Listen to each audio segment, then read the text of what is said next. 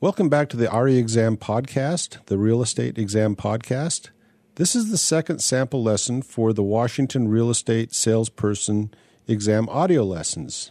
In this lesson, we're going to be covering real property and what are the types of rights that you get with real property. If you find this sample lesson valuable, please consider purchasing the full series of audio lessons at reexampodcast.com. Just look for Washington, and it'll take you to where you can purchase the full series of audio lessons. Let's get on to today's lesson.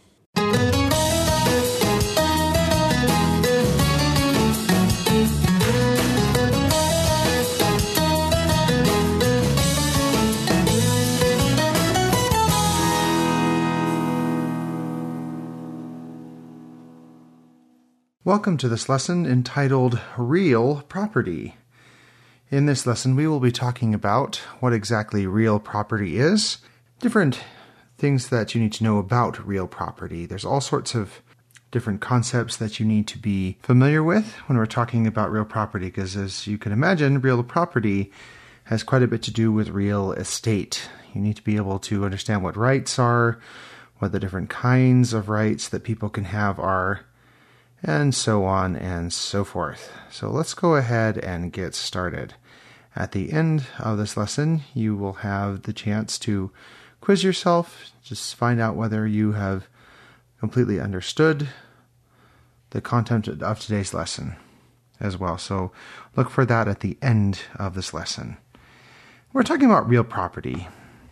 You have to make the distinction between real property and personal property. Real property is land, and anything that is affixed to the land or appurtenant to the land, which is, that means that it comes along with the land. It's something that is not movable. You can't pick up your actual land and move it to someplace else. It's always there. It's permanently fixed. That is real property.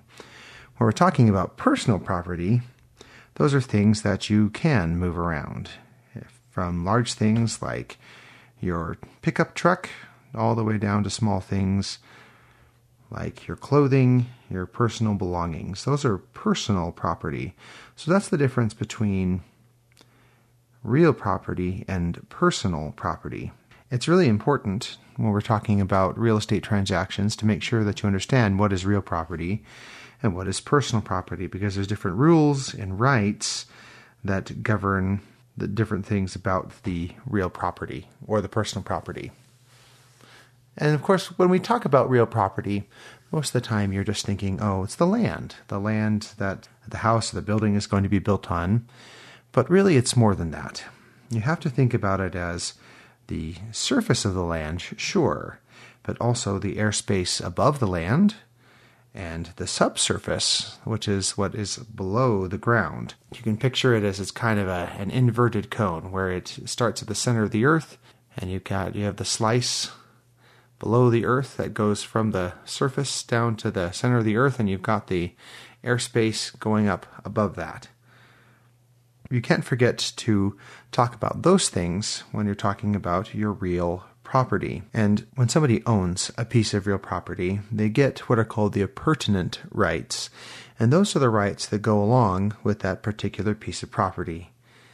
This can include a great many different things. And we refer to all of these things collectively as the bundle of rights. That's the whole stack of things that come with land ownership. These are the things that you get automatically, unless it's spelled out differently in their contract. So these include any or all of the following: the air rights, the water rights, the solid mineral rights, the oil and gas rights. These are some of the subsurface rights, things that you might find under the ground, and different support rights. And usually when the land is transferred from one person to another, so the ownership of the land passes from one person to another, these appurtenant rights also transfer, but not necessarily. You could actually sell your land off and negotiate to retain one or more rights, but that's another discussion. Taking it, for example, if you buy up a piece of land and you sell it to someone else, but you keep the mineral rights. Say you want to have a mining operation, You may not own the land, but you own the mineral rights to it. So anything that people find on it, you get a cut of the profits from that. So let's talk about each of these individual kinds of rights that can be bundled in with land ownership. The first is air rights. And air rights, so in theory, it's all the way up into space, but that's not really true. In this case, the federal government regulates kind of the upper altitude, so the airspace. They allow planes to pass through, that sort of thing. But a landowner does have rights to the airspace that's directly over the land. And so if somebody encroaches the airspace that is just directly over their property, then yes, they can sue somebody for damages if it causes a problem. But technically, the upper altitudes are regulated by the federal government. So that's just one of the rights that comes with land ownership. Another one is the water rights. And water is a more complicated thing because it's found both on the surface of the earth, but then also beneath the ground. So it can be something that is in a river or a stream that's kind of normal, or it can be something that water that only is on the land when it rains.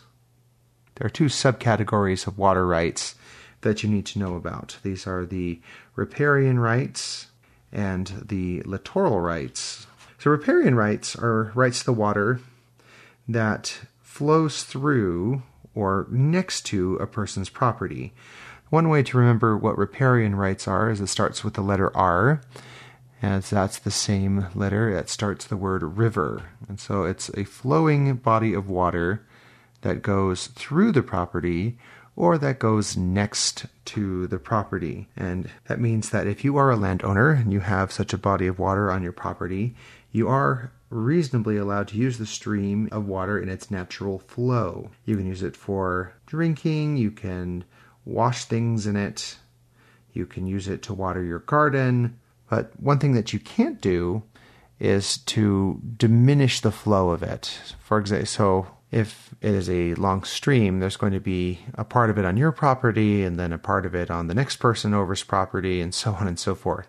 So you can't do something on your property that restricts the flow of water. Let's say you can't build a dam on your property that makes it so that the water doesn't flow downstream to your neighbor, because that is infringing on that person's riparian water rights.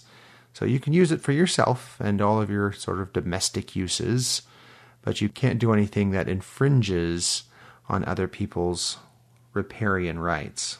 Another distinction you need to make here is whether the owner owns the land underneath the stream, and that depends on whether the water is navigable or not. And navigable means that it's big enough that you can put a commercial boat on it. So if the stream is the boundary of the property and it's not navigable, then the owner owns the land under the water to the midpoint of the stream. But if it is navigable, the government owns the land under the water, and the landowner only owns the land that's above the high water mark of the stream bed. The reason that's the case is that the general public is allowed to use navigable bodies of water. So it's really controlled by the government. So you can't infringe on someone's right in order to use a body of water. Even if it flows through your property, other people need to be able to use it for those purposes. So that's riparian rights. Then we have what are called littoral rights. And a nice way to remember this is that littoral starts with L, and so does lake. And this is not a flowing body of water, but a confined body of water, such as a lake or an ocean, one that is not free-flowing. And kind of like the riparian rights, you are allowed to use the lake for fishing or other recreational purposes such as swimming or boating. If it's not a navigable lake, then each owner that has littoral rights owns the portion of the lake that is next to the property. If it is a navigable lake, that means that the owner owns the land to the mean high water mark. And this is also true if it's the ocean. If it's an oceanfront property, that's also the case. And so here's something that you need to know that is specific to Washington, and that is called the appropriative rights. And so this is not something that's in every state, But most states have riparian and littoral rights, but they may not have appropriative rights, so pay close attention to this. So appropriative rights are rights that are granted by the government based on a special permit system. So what happens is that someone who wants to use water from a specific source then applies to the government for a permit. And if the government grants that permit, that person is then allowed to use that water for that purpose. And this water ownership is not tied to specific land ownership like riparian and littoral rights. That's kind of the usual way that water rights are granted. But this is completely different. It's not based on that at all. And so the person can then go and use the water for as long as they have the permit. If it's found that they're actually not taking advantage of the water that they have a permit for, then their permit goes away, and they'd have to reapply for that. This is used in a lot of Western states where water is not as plentiful, and so it has to be carefully planned how the water is going to be used so that it's not squandered, and so that that various places that are not near bodies of water or don't have easy access to these bodies of water can have access to it. And so that's something that is definitely a little different than some other states where this is not such a big problem. So those are water rights. You got riparian, littoral, and appropriative. Next, we have what are called solid mineral rights, and those are all of the solid minerals that are under the ground, that are beneath the property. And these are rights that can be sold to someone else. If, for example, there's a company that is much better equipped in order to get these minerals out of the ground, then you might sell them the mineral rights so that you can make a profit off of what is below the earth. Some good examples are oil and gas rights. If there is crude oil or natural gas that lie beneath the surface of the earth, that's a little bit different because it's trapped inside the earth, but once an oil or gas reserve in the earth has been tapped, it begins to flow toward the point where the reservoir has been pierced by the well. So it's easily to manipulate where it actually goes to. And so the government has instituted what's called the rule of capture, that says that the landowner owns all the oil and gas that are produced by wells on that person's property. So it's not exactly where precisely it is under the earth, but whoever can capture that natural gas or oil using a well that is affixed to that person's property, then they captured it, they get to keep it and sell it, that sort of thing.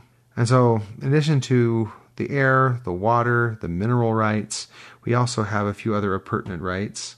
And one of these is called a support right, and that means that they have the right to the natural support that is provided by the land beneath his or her property. So for example, if someone else wants to go in and excavate next to the property and it would cause problems with how well the land supports the structures that are already there, then that can be stopped because you have the right for the land to support your property in such a way that it's not going to fall over and cause injury, cause loss of property, and so on and so forth. So we've talked about how real property is land, but it's also the rights. And then there's a third element that you should know as well, and that is also attachments. And those are things that are just affixed to the land. They come with the land, and there are two different kinds. We have natural attachments, things that are naturally occurring, and then we have man-made attachments, those that were built later by human hands. So natural attachments are things that are attached to the earth by roots, such as trees and bushes and shrubs and all other kinds of plants. They grow spontaneously. They can, whether or not they're cultivated by people. And these natural attachments, so that the plants, the flora that are attached to your property are part of your real property. But in some cases, you have to kind of split hairs and say, well, the trees themselves are part of the real property, but the actual fruit or anything that comes from the trees are considered personal property. Those are removable. You can't easily remove the entire apple tree or the orange tree, but if you pick the oranges from the orange tree, yes, those can be removed and can be considered personal property, depending on the circumstances. And there's a special rule in Washington known as the doctrine of emblements. And emblements is just another word for crops. That means that if a tenant farmer comes and plants crops, and the tenancy for that particular plot of land is for an indefinite period of time, and the tenancy is terminated through no fault of the tenant before the crops are ready to be harvested, the tenant has the right to re-enter the land and harvest the crops even if the tenancy has ended. Because they'd already put the crops in, that was their property, and they just have to wait for the crops to be fully ready to harvest. So those are natural attachments. That's pretty self-explanatory. They occur in nature. But then we also have man-made attachments, and these are known as fixtures. And fixtures are things that are affixed to the land, and they are meant to be permanent. They're not something that you will generally take away when you leave the property. If you sell the property or give it to somebody else, it's not something you're going to take with you. A perfect example of this is a fence. You affix it to the land. It's supposed to be sort of a divider, a border, if you will. And you're not typically going to take your fence with you when you move. It would be very difficult. It's supposed to be a permanent structure. And sometimes some things can be affixed to the land, but that could be moved. And so there's kind of a fine line between personal property and fixtures. And often when you're selling a house, you'll write down in the bill of sale what is considered a fixture and what is considered personal property. What's going to be taken to the new property and what is going to be left. And so, if this hasn't been spelled out, then you need to consider the following things. The method of attachment, how has the fixture been attached to the property? The adaptation of the item, how has it been adapted to become part of the real property? The intention of the person who created it, and the relationship of the parties. Is this between a buyer and a seller, or a landlord and a tenant, so on and so forth? So if you answer these questions, that can help you decide whether something is a fixture or whether it's considered real property. Finally, let's talk a little bit about how you describe real property. And the way that you describe real property is known as methods of legal description. You can't simply, for legal purposes, say, well, I'm going to just give an address or say, oh, it's the house next to the post office. Those don't fly in a official legal document. You have to have another method that is more specific and more permanent than that. So there are a few different methods that people use. The first is known as a metes and bounds method, and that describes a plot of land by using boundaries and monuments. A monument is either a natural object or a man-made marker that serves as sort of the stopping point of your boundary. You kind of create a shape using the different monuments. So you go here, and then you draw a line to here, and then you draw a line to here, to the tree, and then you draw a line to this marker in the middle of town. And it's this far from here to here, and you create sort of a bounded area using the monuments and the distances and the directions. And this will tell you how big the plot of land is and how it is shaped. You have a point of beginning where you start, and you want to trace around the boundaries of the land and get back to the point of beginning so that you have a closed shape. That is known as the metes and bounds system. You also have what is called the government survey system. The government survey system is sort of a grid that is placed upon the land. You've got imaginary lines that run like latitude lines.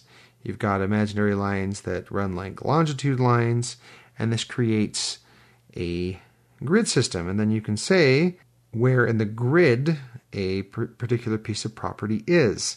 You measure everything from what's called the principal meridian, and that's the north-south line is kind of the center of your grid.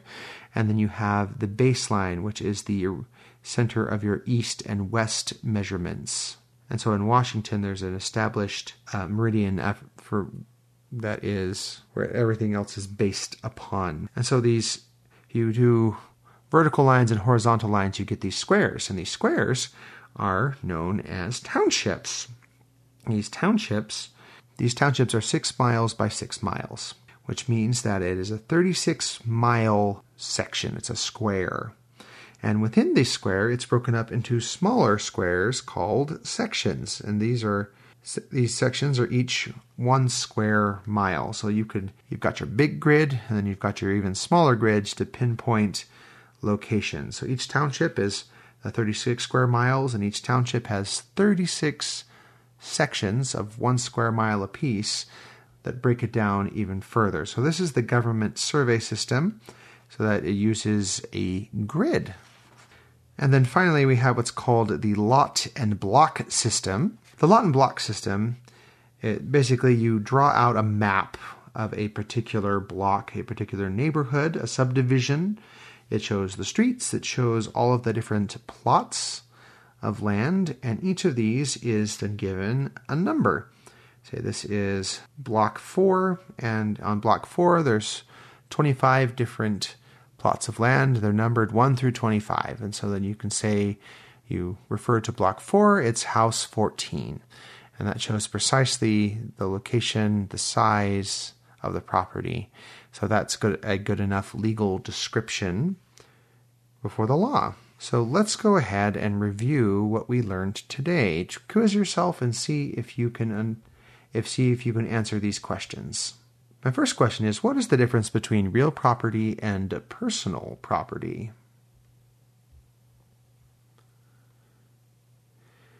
The answer is that real property is something that is permanent, it is fixed, like land, it can't be moved. And personal property can be. It's things like a car, your clothing, your computer, whatever that can be moved. My next question is, what are some of the appurtenant rights that are given to property owners? What are some things that come bundled with land ownership?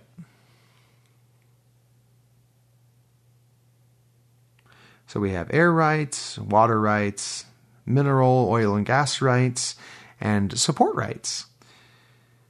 My next question is, what does it mean to have air rights, and how far do air rights extend? Air rights just mean you have the right to use the air directly over your property. It doesn't extend all the way up into space, but it does prevent people from encumbering the air directly over your property. My next question is, what is the difference between littoral rights and riparian rights when we're talking about water rights? There are 2 different things here.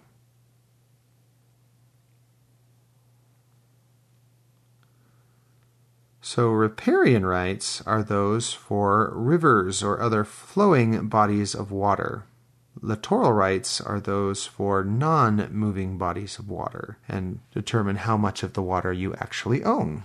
My next question is, what are appropriative rights when we're talking about water rights? How are those different? So these are rights that are given by a special permit. You have to apply for them and get the permit, and then you have to use them once you have them, or you can lose them. My next question is, what are solid mineral rights, and how do those work?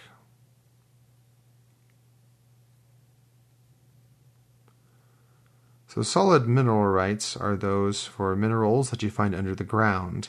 Oil and gas are a little bit different, so where the doctrine is the rule of capture. If you can capture it with a well on your property, you get to keep it. But these are bundled under subsurface rights, so things that are under the surface of the ground for property that you own. My next question is, what is an example of a natural attachment? These are things that are attached to the land, but what's a natural attachment? A natural attachment is one that comes from nature, such as a tree. It is attached to the ground through roots, so in a natural fashion. In that same vein, what is a man-made attachment, or otherwise known as a fixture? What is that? So a fixture, something man-made, is a fixture. For example, a fence. That's something that is not meant to be moved when the property changes hands. That is a good example of a fixture. My next question is, what are some questions you can ask if you want to determine whether something is personal property or should be considered a fixture?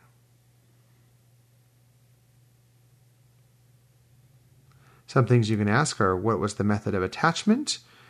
How was the item adapted? What was the intention of the person who affixed it? And what are the relationship between the two parties in question? My next question is, what are some methods of legal description? There are 3 different ones that we talked about. What are those 3 methods of legal description? Well, the first is the metes and bounds method. Then we have the government survey method and the lot and block method. How does the metes and bounds system describe property?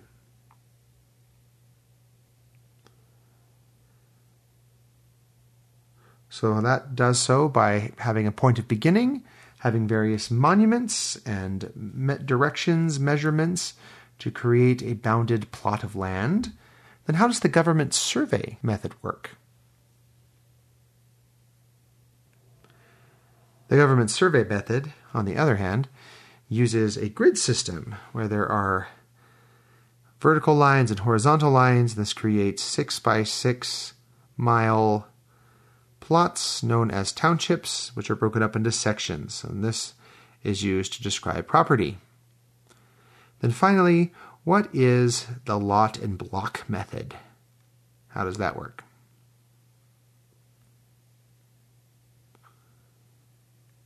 So in the lot and block method, you have a map of a particular subdivision. The subdivision is numbered, and then so are all individual plots of land, so that you can easily refer to which block and which lot you are talking about. And that is all for our lesson for today. Thank you very much for listening. Thanks for listening to Lesson 2 of the Washington Real Estate Salesperson Exam audio lessons. The full series of audio lessons is a total of 8 hours and 37 minutes in total length and is 20 individual lessons.